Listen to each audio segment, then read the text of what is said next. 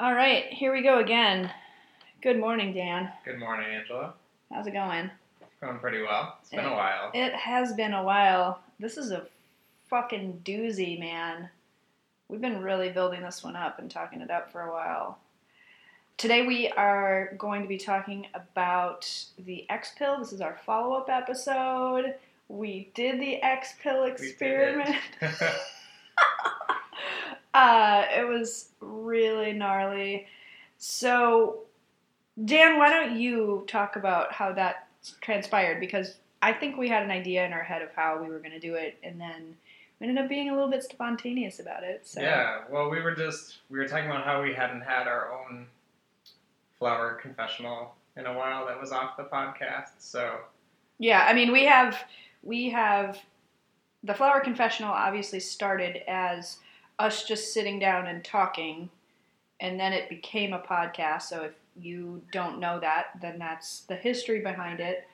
So we were just hanging out. I asked Angela if she wanted to hang out and talk and have that own flower confessional that we have. But I was just playing video games in my office area that she refers to as the bro hole. Yeah, it is a bro hole. It's got an IKEA couch that looks like it's probably a little bit past its prime. A little bit. It kind of looks like a gay porn casting couch. Yeah. I would say. Because whenever I sit on it, I just want to be like, so what's your name? How old are you? Have you ever done this before? Never. I'm totally straight. I'm just trying to pay my tuition. Anyway, go on, Dan. But so we were talking, and then I don't remember how the conversation led into it. One of us must have mentioned the next podcast episode or the X-Pill or something, and we had them here because he finally found the candy hearts. So it took us forever to find Tic Tacs. Oh, yeah. Tell the story of the Tic Tacs. That was a pain in my ass. We looked online. We looked on eBay. We went to multiple stores. We had other people check for us, and apparently they don't make the red or the purple ones anymore. I can understand why they don't make the purple, because it's grape. But grape Tic Tacs. Right, but by definition, isn't a Tic Tac a breath freshener? And when you think of breath freshening, you think of like peppermint, spearmint, and cinnamon, right? Yeah. The reds are cinnamon. Right. I couldn't fucking believe it. I was very upset, and then I went online. So I went online to look for them, and I'm like, why are they $50 for a pack of 6 or something? And then I Googled it, and if you follow us on Instagram at The Flower Confessional, there is a petition to make red Tic Tacs again. Yeah. Which I think that's a kind of a stupid thing to make a petition for, but I appreciate those people doing the Lord's work, because this could have been a lot easier. We had just been able to find them at a grocery store. Had the Tic Tac company not made this tragic, fatal decision. I'm upset. Anyway. I hope they go under. I do too. I hope they fail at everything they love. Anyway, so I didn't know what the fuck I was going to do. I went to 2 huge candy stores at the Mall of America, and they had little candies that were red or purple, but they had them mixed in with other colors. And they were so nice and so Minnesotan. They were like, oh, you can take the little scooper and, like, you know, pull out all the purple or red ones. And I was like, oh my God, you're so cute. Like, if you went to Philadelphia, you went to a candy store, and you were like, yeah, I just need, like, a solid purple candy or a solid red candy, and it was mixed in. If you were in there picking the purple ones out, they'd be like, get the fuck out of here. But it's Minnesota, and everybody's so nice.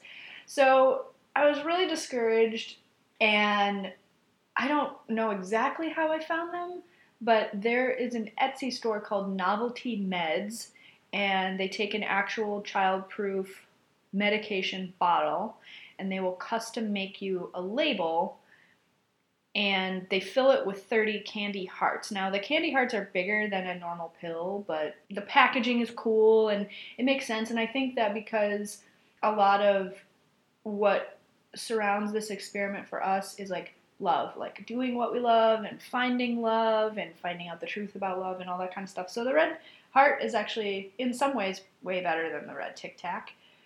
But yeah, I made a custom label. It says take 1 candy heart and set an intention. I can't remember what it says. I can see it. I can see the pill bottle on the buffet but it's too far away and I'm comfortable and lazy, so I'm not going to read it. And we had them here for a while because you had gotten them in, but we were kind of just waiting to start it. Well, I think I got them when you guys were in Florida. You were on vacation, and I ordered them right when you left. And then when you came back, they were here. But I don't know. I think there might have been a little part of us that was a little bit reluctant or whatever. We were trying to figure out the perfect place and way to do it. Yeah, and we wanted to be like in the right mindset and whatnot. That's how it came about spontaneously. Because we were just sitting on the couch. I was playing video games. We were talking. And one of us mentioned it, and we were like, should we do it later this week? And we're like, yeah, let's do it later this week, like when we both feel like pumped to do it or whatever. And then we were like, no, screw it, we're doing it right now. I know, it was crazy. It was like if you had acid and you were like, okay, Thursday at 5 o'clock, we're going to do 5:03. At 5:03, we're going to do acid. And then we were just like, no, let's do it now. So it was weird. I mean, like, the anticipation, the way that we decided to spontaneously do it, again, there was so much buildup. Once we were like, oh, let's just do it now, let's not overthink it. And then we decided to do it, and it was like there was this kind of electricity in the air. It was really weird and cool. I went full stoic. Yeah, he went full on fucking I don't even Scandinavian. Know what that was, But I felt kind of exhilarated and excited. And it's kind of like hopping in a car with your friend and being like, let's just drive to Chicago. Yeah. Like, we don't have a plan, let's just do it. Or this is something we always said we were going to do, and now we're going to do it. And we did. So Dan didn't want to do it in the bro hole. The bro hole is his office / where he plays video games / I don't know what else he does in there. I don't know if I want to know what you do in there. All I know is there's an IKEA casting couch. There's a card table with a lot of sporting cards, and there's a giant TV and some video game systems. So you wanted to keep that space sacred. Yes. And so we set it up here where we record the Flower Confessional, where we have our regular Flower Confessionals, and it was the middle of the night, and we wanted to get it like kind of spoopy, and so we lit this like cherub candle. Yeah, like spooky cherub. Yeah, I have it's a candle holder, but it's an angel holding like 2 candle holders. It's real creepy. We had it for our Halloween party, and lots of people mentioned it, that our Halloween potluck spread looked like sort of a vegan snack seance of sorts. So it was like, it's kind of dreamy in here. It reminded me, again, I keep referencing like psychedelic drugs, but I did DMT when I was like 18 or 19. And I remember me and my boyfriend set up like twinkly lights and put on like some kind of ambient music, and we set the mood. We set the mood for the expo. It was kind of awesome. Yeah. But it was intense. I don't know. Dan went full on stoic, so like I don't know what was going on through his head. I mean, we were talking and we had our connective time, but I took it and I burst into tears within like 10 seconds. Which is like the reaction that a lot of people tend to have. Right. But I was so skeptical. We've mentioned the X-Pill experiment like 3 times in our podcast, and we've been like, this is going to be bullshit. Yeah. And it wasn't a particularly stressful day. Like, even looking back, I've been trying to figure out, was I having a bad day? Was I having my period? Was I dealing with, like, boy stuff? Like, what made me do that? And I just really think it's the placebo effect. Right, because there is something about the act of, like, taking a pill. And once again, if you haven't listened to our podcast on it before, it's literally a sugar pill. Like, there's nothing special about it. But there is something about the act and the placebo of feeling like you're taking something where it's just going to do what it's going to do and there's no turning back. Like as if you took a drug, as if you took a prescription. Yeah, it's really intense. I think a big part of why it was so intense for me, not only was there's a huge buildup, but it was an archetype for me to be like, you know, I've been doing so much inner work on this intention that I have And I've been really controlling it and trying to steer the ship with it. And now I'm taking this pill, and it's not really a pill, it's a piece of candy. But taking it was this symbolic, like, all right, I'm going to let this go. Yeah. And that, as a person who is generally pretty type A, and if it's going to happen, I've got to make it happen, to realize that at least the last year of my life, has been doing a ton of inner and outer work about the intention that I set, and just being like, all right, what if I can't control this? And what if I'm choosing to not control it anymore? There was I don't want to say it was a fear, because fear would be scary or something. I think it was more like unburdening myself, but also the uncertainty. I think a lot of people think that if you don't control something, it's not going to work out the way you want it to. But then I look back on my life and I think of all the things that I had a really, really tight grip of control on, thinking that I knew the outcome and that I had this specific result that I wanted. Once all of that went to shit for one reason or another, it ended up playing itself out in a way that was possibly even better than anything I could have anticipated. That narrative rings true through so many aspects of my life. I went to college and I thought I was going to be a buyer for a big luxury department store, and that crashed and burned, and I became a makeup artist, and I make way more money, and I'm way happier than I would have been working for Neiman Marcus. And I thought that I was going to be with this person for the rest of my life, my ex-husband, and that didn't work out. And because it didn't work out, he and I have evolved and grown into two totally different people that are way better not together. I had so many ideas for how my life was going to play out. And once the control was taken from me, or my plan crumbled to the ground, God or the universe or whatever was guiding me either in a different direction, or because my expectations or hopes were shattered, it kind of opened things up to new possibilities. And so to take a pill like this and be like, yeah, I'm consciously deciding to not know the outcome of this and trust that the outcome is going to be better than I could imagine, that's really emotional. Mm-hmm. It was very emotional for me. What was it like for you? I know that you said in the beginning, we were all ready to do this. We sat down, we got water, and then you said that you felt almost like a hesitancy. Yeah, that was probably my biggest moment in my brain where I was accepting it as like a real thing I was doing, was that I was about to take it, and I paused and kind of rethought what I wanted my thing to be. Okay. Like, so that's when it felt most real. But then, I don't know what the calm, emotionless thing was about, but I realized, I look back at that later, that's kind of how I react when something's out of my control or something's spiraling. I don't know if it was playing off of your emotions or whatnot, because when someone around me is emotional or having a hard time, or I'm having a hard time and it's out of my control or something is spiraling, I just get super calm. Yeah.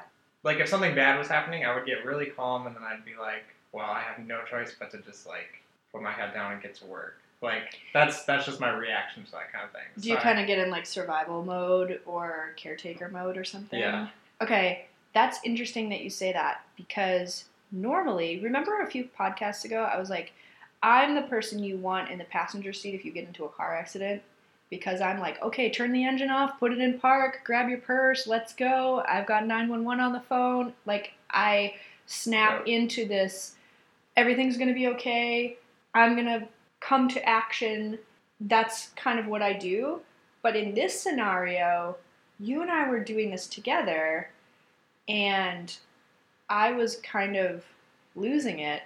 And I was kind of watching you. I looked over, and I couldn't tell if it was because we're under this candlelight or whatever, but I was like, okay, are his eyes glassy, or is he just staring at me? I was like, what is happening? And then I was like, I don't care. Like, we're doing this together. But since we've been friends, I think I've only seen you cry, like, one time. And it wasn't like a full on like it was just like a Swedish man being sad. It was like, I feel tenderness. Yeah. That's like an extreme. Yeah, and I do cry. It's weird how little I do because I feel like I'm actually a really emotional person. Or I connect to other people's emotions and I feel things and I feel their things. Yeah, I mean, I would not disagree with that. I think you're a really emotionally intelligent person. You're a really emotionally safe person. You understand people's emotions. I just think you express them more with your words. And I think that's awesome. I just think that I am a person that's really emotionally expressive. You can tell when I'm angry, you can tell when I'm sad, you can tell whatever. And living with you, there are a few times where I'm like, okay, something's going on with Dan. I don't know what it is. But you're not pissy and you're not mopey. You're just different. So I don't know what the hell is going on. So I think there's just like a lot of gears moving in your head where you're sorting shit out. Whereas I'll be like, Dan, we have to talk now. And I'll just be like, ugh. And it'll be like, I wrote a sonnet. Can I express it to you? And there's weeping. There's rose petals being strewn about. I have a cape on. That's maybe not true completely, but it's partially true. So talk more about your experience, because mine was so externalized and yours, I think, was more internalized. Yeah, I think the hesitation thing was the thing that stood out most to me. Kind of redoing what I wanted my thought before taking it to be. But I noticed in the days, because we've been taking it daily after, as if it's like a vitamin or a prescription. Yeah, so we're setting that intention every morning. Yeah. I'm setting my intention every morning. Are you doing the same? Yeah, and mine have slightly shifted but stayed in the same realm. So is mine. If anything, it's like writing out a to-do list or like these are my 3 goals for the day kind of thing. Like I'm noticing more, I don't know if it's showing me stuff or like the placebo effect of it, or I'm just thinking back on that and then now I'm noticing more avenues for those intentions throughout the day. And it's just interesting watching it as it just slightly shifts, because I will adjust it almost daily. Same. So to give a little bit more detail, when we took the X pill, I asked Dan, I said, do you want to state your intentions out loud, or do you think we should do it and then talk about it later or whatever, or never talk about it? Like when you're blowing out a candle on your birthday, do you just never tell anybody? And Dan had said that he would like to take it and not mention what it was, and then afterwards, when it felt right, to talk about it. So I know the intention that Dan set, and Dan knows the intention that I set. I think Dan's is a little bit slightly more private. So to elaborate a little bit more on mine, so this isn't like, what the fuck are they talking about? If you're listening, the way I phrased my intention initially is I said, I intend to know the truth about true love. That was my intention.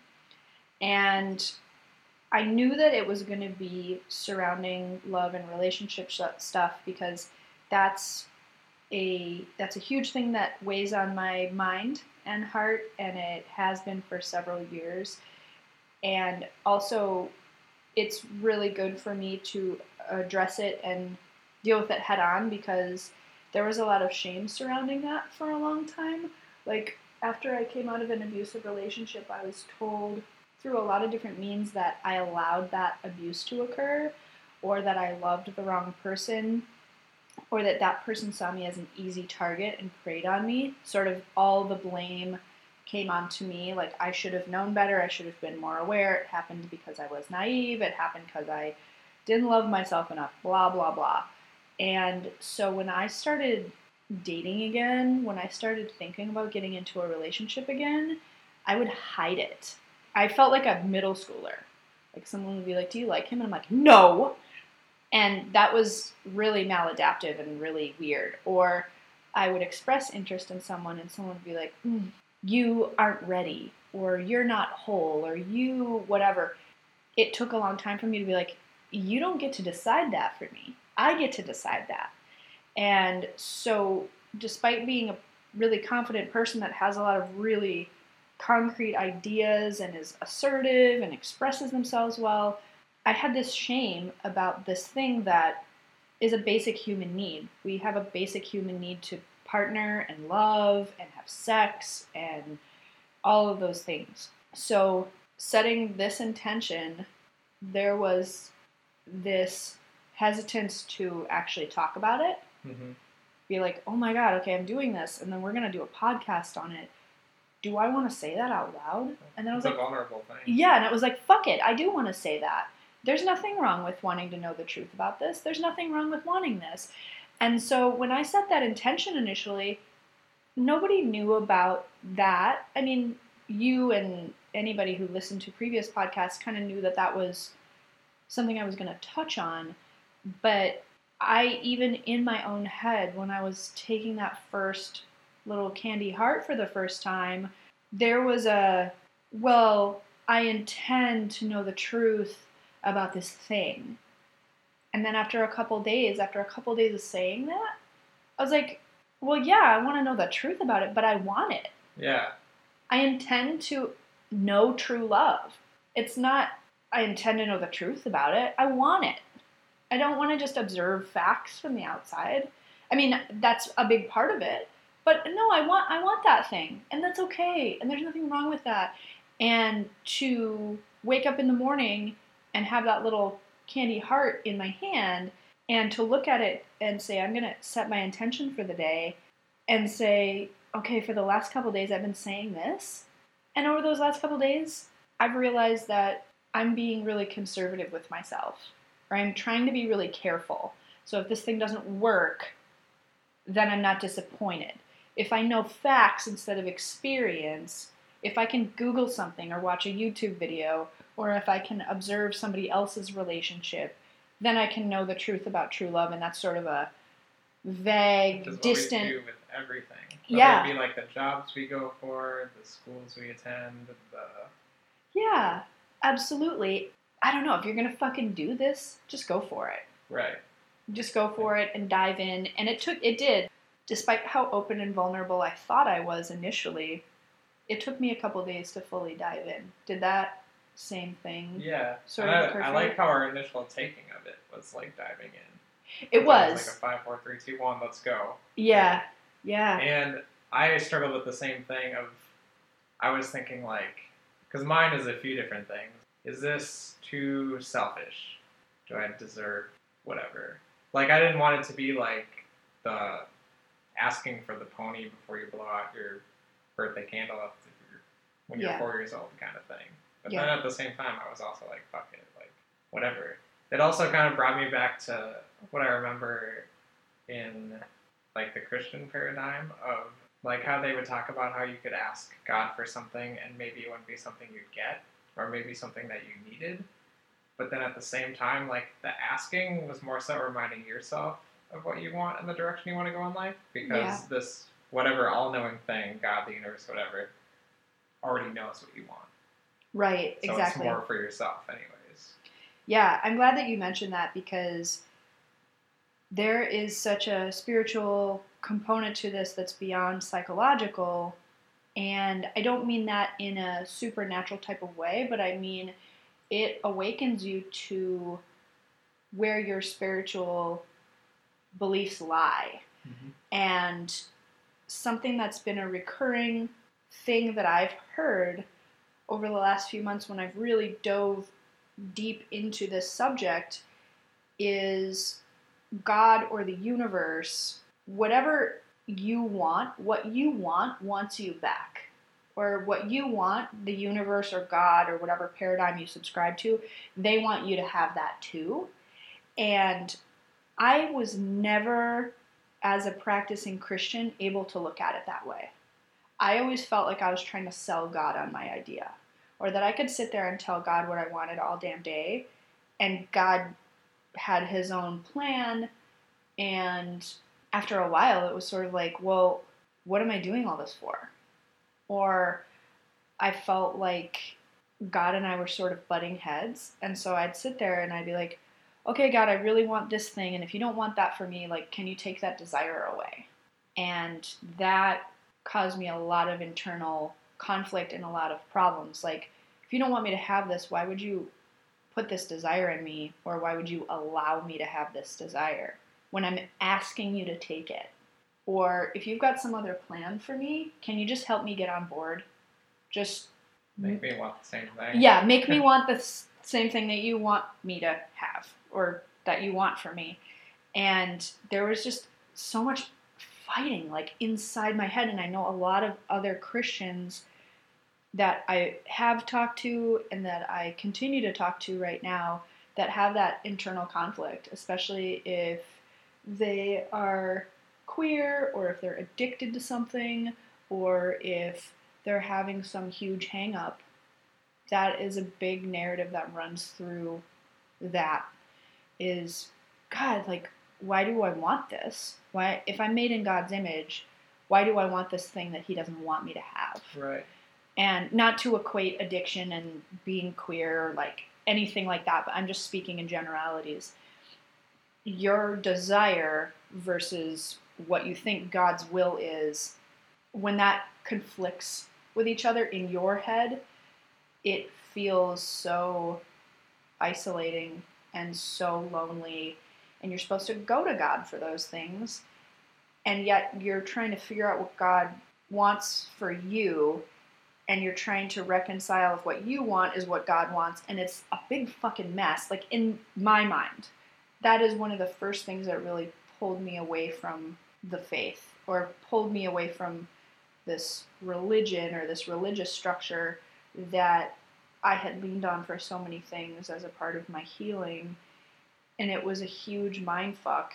It's almost as if my evangelical experience, I guess, was like, God is really mysterious and he has a thing for you and he wants something for you, but like, you gotta fucking guess what it is, and if you guess wrong, then you're gonna go through unspeakable pain and he's gonna teach you the hard way. And it's like, if you were, parenting your child and you were like, I have something for you, or I'm gonna teach you something, and they're like, well, what is it? And you're like, guess. Yeah. But if you guess wrong, I'm gonna fucking spank you. That's just not how God works in my mind, I guess. But the idea that the thing you want, God wants you to have it, or the universe wants you to have it, or that thing wants you to have it, what you want wants you, that gave me this kind of like, oh, sigh of relief. Something bigger than me also wants me to have that. Maybe not the way that I want it, because maybe the way I want it is codependent, or maybe the way I want it is idealistic, or maybe it's something. Or there is something bigger and better. Yeah. Like your focus on that thing is stopping you from... Yeah. Yeah, maybe I'm thinking too small. And that's what this experiment so far, it's been, 5 days or something. But that's what this experiment so far has really taught me. Like, maybe you're thinking too small. Yeah. I set my standards really low because I anticipated failure. And once you set an intention that, no, what I want is valid, what I want is possible, what I want is not some pie-in-the-sky idea, then the old patterns that you have where you're settling, you're like, oh, fuck that, I don't need that. But that's a cycle and a pattern of thought that you get stuck in because you think that you can't ask for anything more, because you don't deserve it, or because you won't get it, or because that's for someone else. And that's the biggest thing that it's done for me so far, I would say. The idea of maybe you're thinking too small makes me think in business terms, since I like thinking about business all the time. They say that if you want to double your business revenue, Mm-hmm. that you should make a times 10 plan. Yeah. Because you'll most likely triple your revenue. You should never plan for that double. You should plan for something that seems extreme. Like you'd never reach it, and then surprise, you'll do a lot better than what your goal actually was. Yeah, I've worked for businesses that had really ambitious goals, and they're like, okay, let's try to do this, and then they're 3/4 of the way through their business year or whatever, and they're like, well, gotta set a new goal because we hit that shit. Yeah. And that's really cool. It's just all exposing the possibilities once we get our mind in that spot. And we're just not taught that. We're not taught that in school. We're not taught that societally. Despite this idea of you can be whatever you want to be, and this is a free country, and this is the land of opportunity, and whatever, there's so much in our society that wires us for limitation. Like if you even look at public school, model of education has not changed since the Industrial Revolution. And it was meant to make little kids into factory workers. You sit in a desk, you sit still, you listen, you behave, and if you see little kids, that's not what they're meant to do. Right. And we're just now coming into going, oh, maybe we shouldn't have kids sit at desks all fucking day, 80 years later, or whatever, after the fact. We're like, oh, well, maybe we shouldn't do that. Oh, all these kids that have quote-unquote ADHD, and we got to put them on medication so they'll sit in a fucking desk. Oh, maybe kids aren't supposed to do that. We're like, oh, duh. But there's so many things in our society that are becoming deconstructed. We had this idea, and it worked for a while, and now it doesn't work. And as we're unraveling those things, we're going, oh, duh. That never really worked. We just kind of shunned everybody that didn't get on board. We called them stupid, which is why we have, like, the Gary V's of the world who did really bad in school and right. were told that they're dumb, and he's worth like a fuck ton of money, and he's super smart and wise and helps people build their businesses all the time. But we're all told those lies. I don't think it's just an American thing, but I think we do a really good job of illustrating that in everything that we do. So true. Like, when I was in college, I studied music theory, and I should have failed the class, except for that I was given a second option to pass the class. But if I had, Did you have to sleep with the professor? Not quite. No, the professor said that if I wrote him 3 or 4 well-constructed songs, that I would pass the class. Right. So, well, you just shattered my dreams, but that's fine. Go on. If I had thought that like passing that class meant that I was a musician and failing it meant I wasn't. Yeah. Like that, the whole school system thing. I'm glad people are talking about it now. But it still feels like we're progressing away from it really slowly for how much we know. Like we're taking our sweet time changing. Mm-hmm. Like we're afraid to change it or not. Not to get too off track, but also back to something we were talking about before. I have a question for you on the spot of how you handle this. Because I agree, back when we were talking about like the higher power, God in the universe, wanting you to have what you want, I agree, and I've come more into understanding that. But I also always struggle with, how do you personally deal with because I've always wanted to avoid thinking of like God as a vending machine. Like if I put in the quarter, I'll get the bag of chips that I wanted. You know, like that's so stupid, but no, that's a really good balance. That's a really good analogy. Balance that. Yeah, no, that's a really good analogy, and I've heard that a lot, and I've said that to people a lot too. Because it makes me think of like the televangelists with their fancy cars, and like it's the blessing from above because they're doing, like, you know, like well, and exactly, that's who I get really angry with is the prosperity gospel folks that are like, God wants you to have all of these things, so create this offering or whatever, and they act like God is a genie.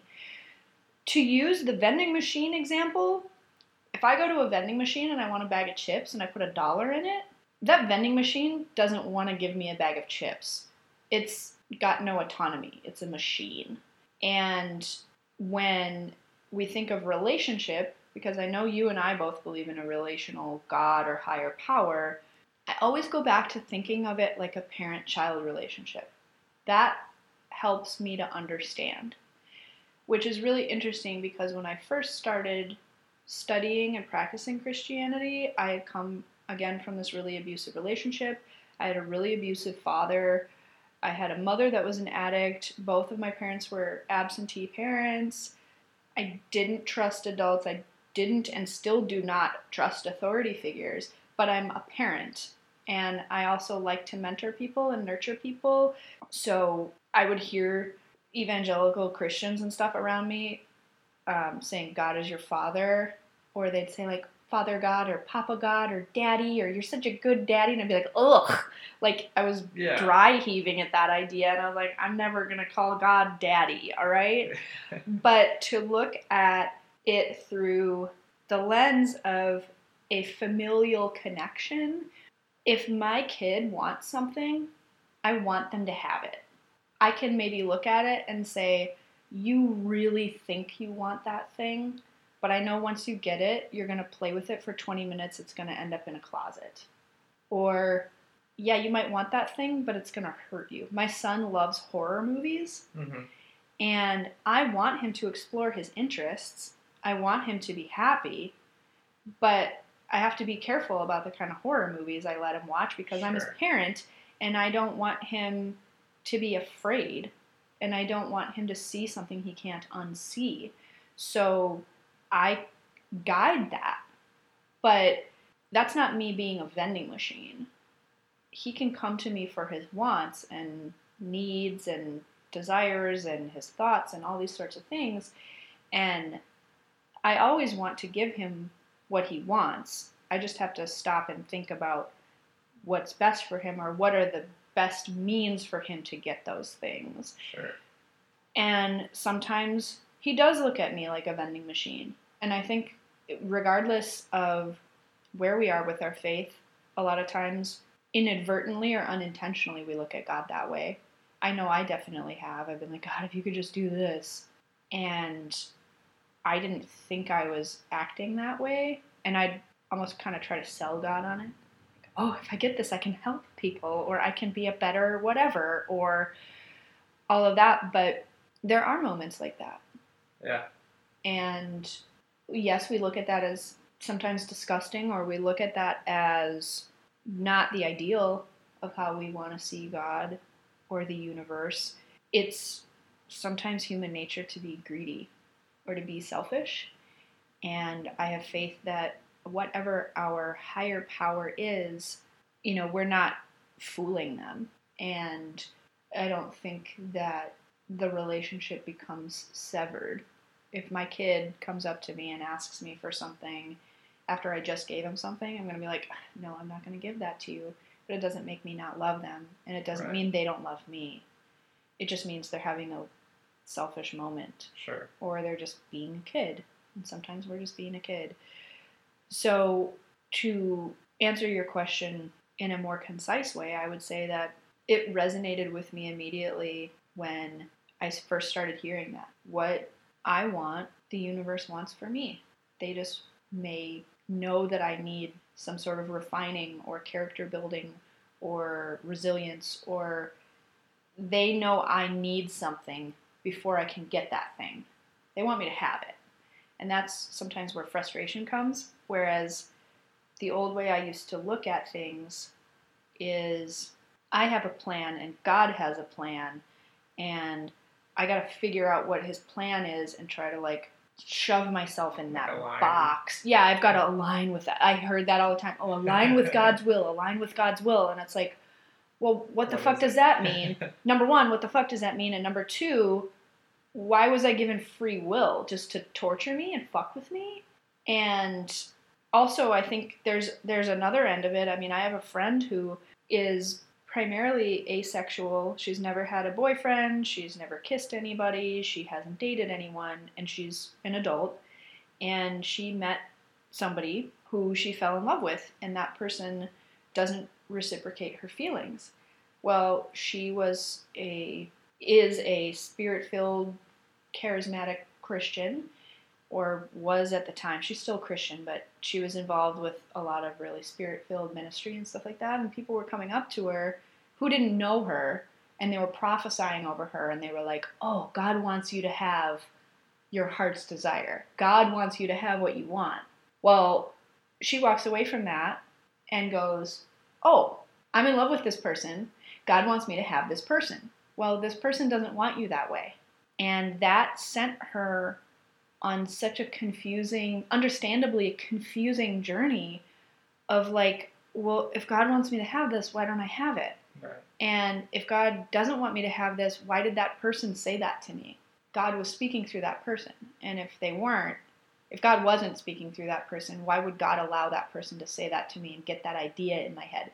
And I've had that happen to me several times within circles like that. And it really fucks with your head. again, I think people do have the ability to speak truth into your life like that. They've got to be careful because that's an example of really prolonging someone's suffering potentially, but also to look at it from the other way too. The desires of our heart sometimes change over time, and that may very well be true, but she was so intent on having that be the subject with which she was being prophesied over that that's what she saw. Does that make sense? That's rough too, because when the people come in so hard with that, or like claim to know and prophesy over you, and like God wants this, or like God wants you to, like, say you have no use of your legs, and like God wants you to walk again, like you're gonna, like that alone can fuck up a belief in God for someone. Absolutely. Because if it doesn't happen. Mm-hmm. But then at the same time, you also see these crazy things happen too. I know, it's nuts. There are times where things just seem impossible, and somebody gets some sort of word, or they just have a feeling and they express it. So that is the really mysterious part. Yeah. But I think there's a difference between having a premonition or intuition about something and expressing it to a person who may be in a state of desperation or may be vulnerable or impressionable. I know that I was. So if that person's got an idea in their head of what their life is supposed to look like, and you come in and say, God wants that for you, and that doesn't pan out the way they want, that is going to put a serious dent in their faith. It's going to send them into a faith crisis. That person came in as the voice of yes. higher power. Yeah. They're so set on believing that they were. Yeah, absolutely. And so doing the practices that I'm doing now, and you as somebody that has a different set of beliefs, I mean, our beliefs are similar, or I don't even want to say beliefs, I want to say ideas, because I think we're both open to receiving things. But the idea that I have a level of power over my own thoughts, and I have the ability to examine, okay, am I thinking this thought, or was this thought taught to me? And if that's the truth, I can address that and work on unlearning it and on retraining myself. That's important. That's an important thing for me to hear and know, and I do believe that a higher power is in that. There are times where it only takes one time of somebody saying something to set you on a path where you believe that thing. I talked about it before, where I was like, I was a little kid, I was in foot braces. I got those foot braces off and I started to learn to walk and run, and my parents were like, she runs like a duck. Doesn't she look silly? And that stayed with me for 32 years. One time. So I've had this idea in my head for a vast majority of my life. You can't run. You look stupid when you exert yourself physically. You're awkward physically. You are not good at sports. You're not athletic. You're not graceful. Those are all things that I believed were truths. And now digging deeper, I can say, okay, is that really true? Or was I just taught that through one thing that I heard, and I've been believing that that was the truth my whole life because my parents, it was a person of authority. It was somebody who was, at the time, telling me who I was. And how do I reject the idea that, well, I was just made physically defective? And how do I reprogram that so that I can figure out if I am or am not? Or what if I told myself I was just as capable of this as you, who is a very athletic person, or Nick, who's a really athletic person? Those are things that are worth exploring and thinking about. And that's all really, really new for me.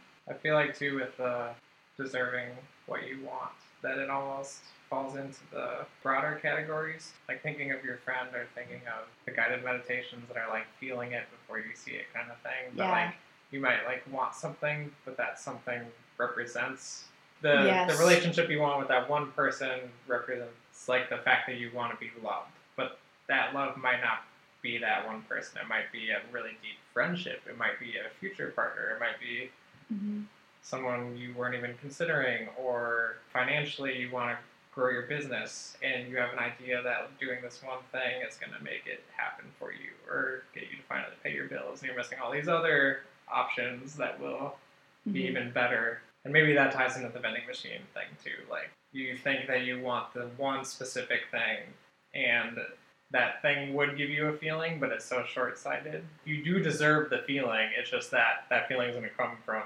this instead of that, possibly. Or yeah, definitely. Oh my God, yeah. And humans work that way. I mean, our brains are wired to seek pleasure and fulfillment through the path of least resistance.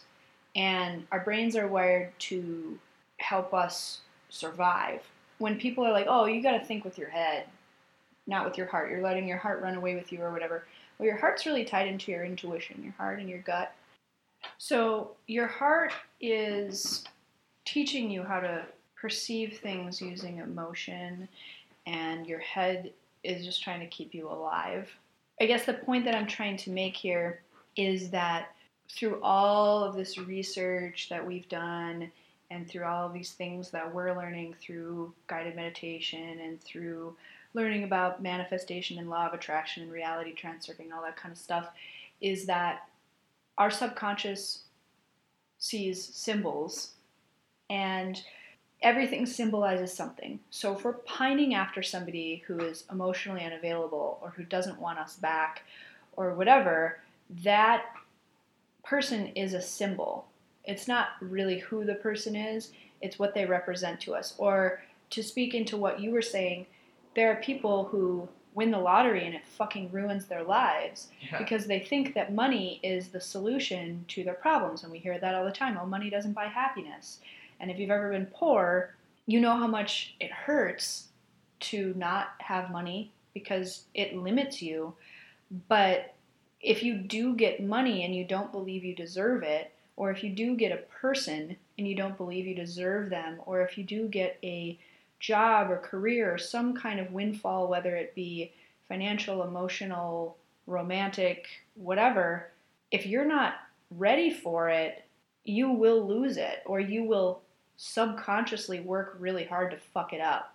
So getting to the root of why you want something is really so much of what this is all about. When we think about setting some kind of lofty goal, I want $1 million, or I intend to have $1 million, we're thinking of the monetary aspect. So, number one, I do think that we're creating some resistance to it, but number two, I think that we are looking at the money as the object, and we need to really think about how money makes us feel. Aaron Doty is really good at that. How does the money make you feel? Because I know when I have all my bills paid and I have some money to throw around, that feels very free. I feel free, I feel confident, I feel independent. Able to be giving? Yeah, absolutely. Being able to be generous. Also, I think this is just personally for me, but when I am able to take care of myself financially, I think less about that romantic relationship that I want. Not because I look at someone as taking care of me financially, but because it's like, okay, I don't need you for shit. That was a big tie-in to previous relationships. That's a big tie-in to relationships with your parents. You know, when I told my dad, I don't want you to abuse me anymore, so I'm going to leave home, it was like, okay, well, pay for shit yourself. Good luck finding housing. Good luck finding food. Good luck, with all of these things that you want. So to me, rejecting shitty treatment sometimes means rejecting or going without really basic needs.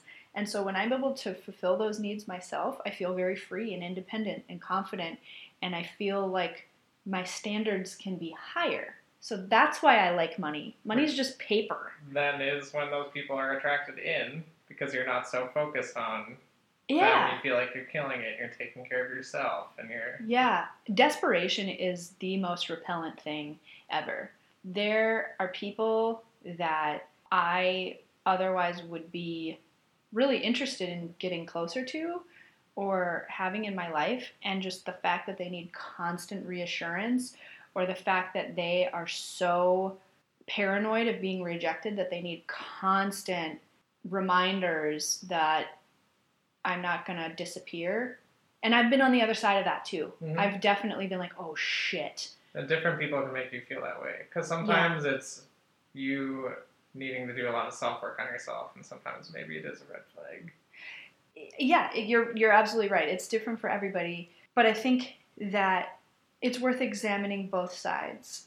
So, for example, and I've talked about this with you before, the first relationship that I had after having been abused, like I waited like 2.5 years, and I met this awesome person, and we worked together, and I literally could see them.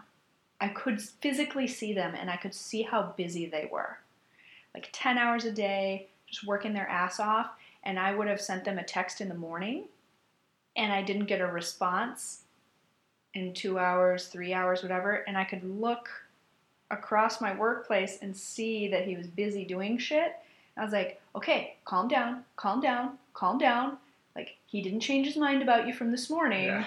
He's fucking busy. And that was something that I was trying to kill that emotion because I was telling myself that emotion is wrong. And I think if a sensation like that were to happen now, I'd talk to this person. And what I know now is that, yeah, A, this person is busy. B, they're not attached to their phone all the time like I am.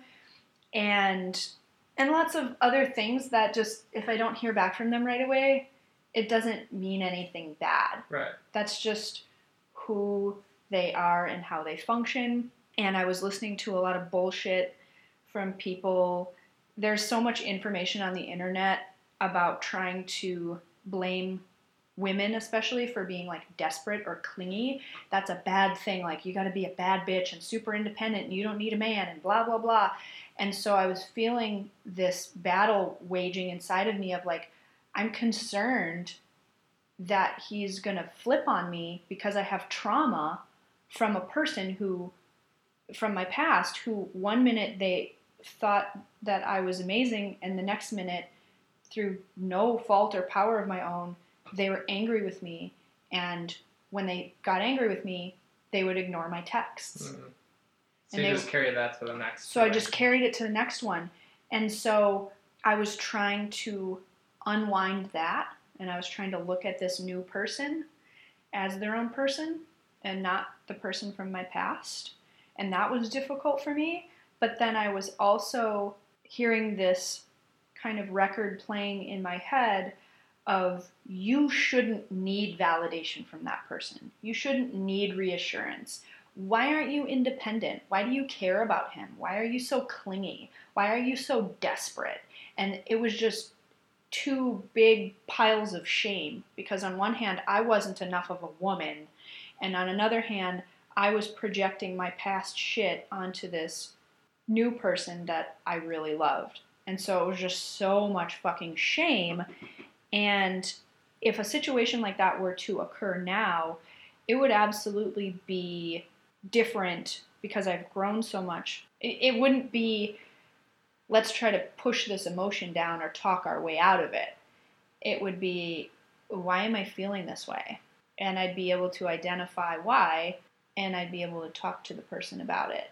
Being able to get real with your emotions and let them exist and understand that they don't determine reality is really helpful and beneficial. And again, I think back then I was so wrapped up in religion that I wasn't able to access that. Nobody had told me that. And hopefully I articulated that in a way that makes sense. We have a tendency to fight things that feel unpleasant. And if we can let those things have their place and understand that it doesn't determine what the truth actually is, then we can dissipate its power a little bit. Yeah. Well, so I think maybe we'll do another follow-up episode. We've really done a lot on the X pill. I think not just because it's so deep and involved, but I think that, yeah, we're still taking these little candy hearts.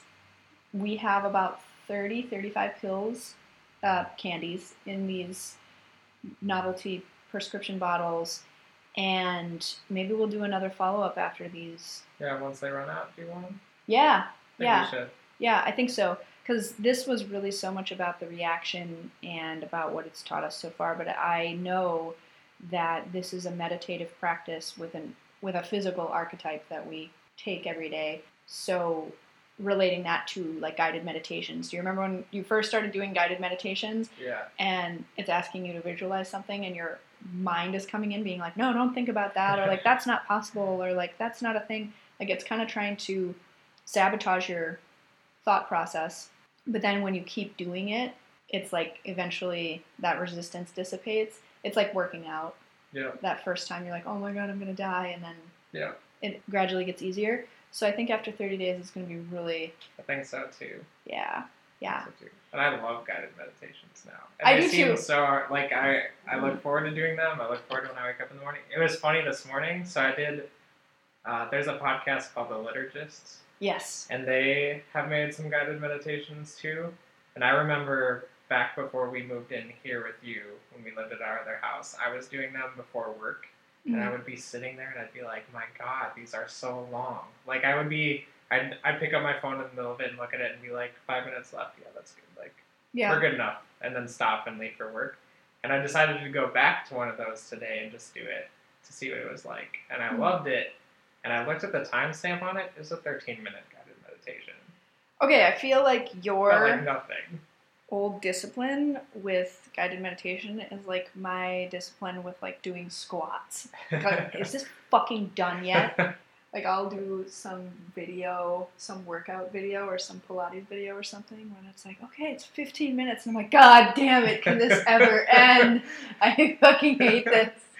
But then like after a while, it's like, you know, I'm like, oh shit, like that went by really fast. Yeah. I'm hungry for spiritual. Yeah. So, I mean, I know you are too, but it's like I'm really hungry for digging out my subconscious like an ice cream scoop, and I think maybe it didn't come as naturally to you. Right.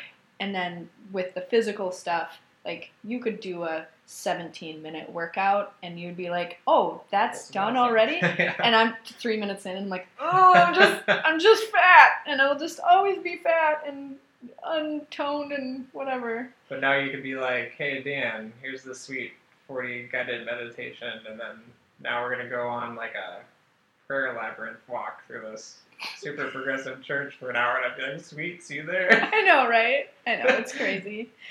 So it's cool that we've grown each other. I really like it. So we are gonna be we have got some cool new episodes that we're planning on doing. Dan and I are going to rejoin MySpace, if you're familiar with MySpace. If you're on there, we'll put you in our top 8. Yeah, you're going to be in our top 8 forever. I think we only have like 8 listeners, so that'll be perfect. It'll be really fucking easy. And we have a couple other episodes coming up as well. Yeah, we want to thank you so much for listening. Dan, social media stuff. Can you get in there with that, because you're better at that? What, the Instagram and yours and mine, and yes. Do we have Facebook? So we do have a Facebook page. You can find us by looking up The Flower Confessional. I can't remember the handle, or if I made a handle for it yet, but I'll do that. I'll make it at The Flower Confessional. You can also find us on Instagram. Our handle is at The Flower Confessional. I am on Instagram as at Dan Nothi. And Angela is also on Instagram. Yep, and that's at Angela Morris Makeup, all one word. And any other news? I don't think so. Before we wrap up, I don't think so either. I'm excited that we're back into this. I know. Kind of on a little break for. I know, me too. It was weird. It felt weird, but then getting back into the groove is so nice, and I feel like every time we do it, it feels a little bit more natural, regardless of how much time we spend away from it. So thank you for listening, and we will see you next time.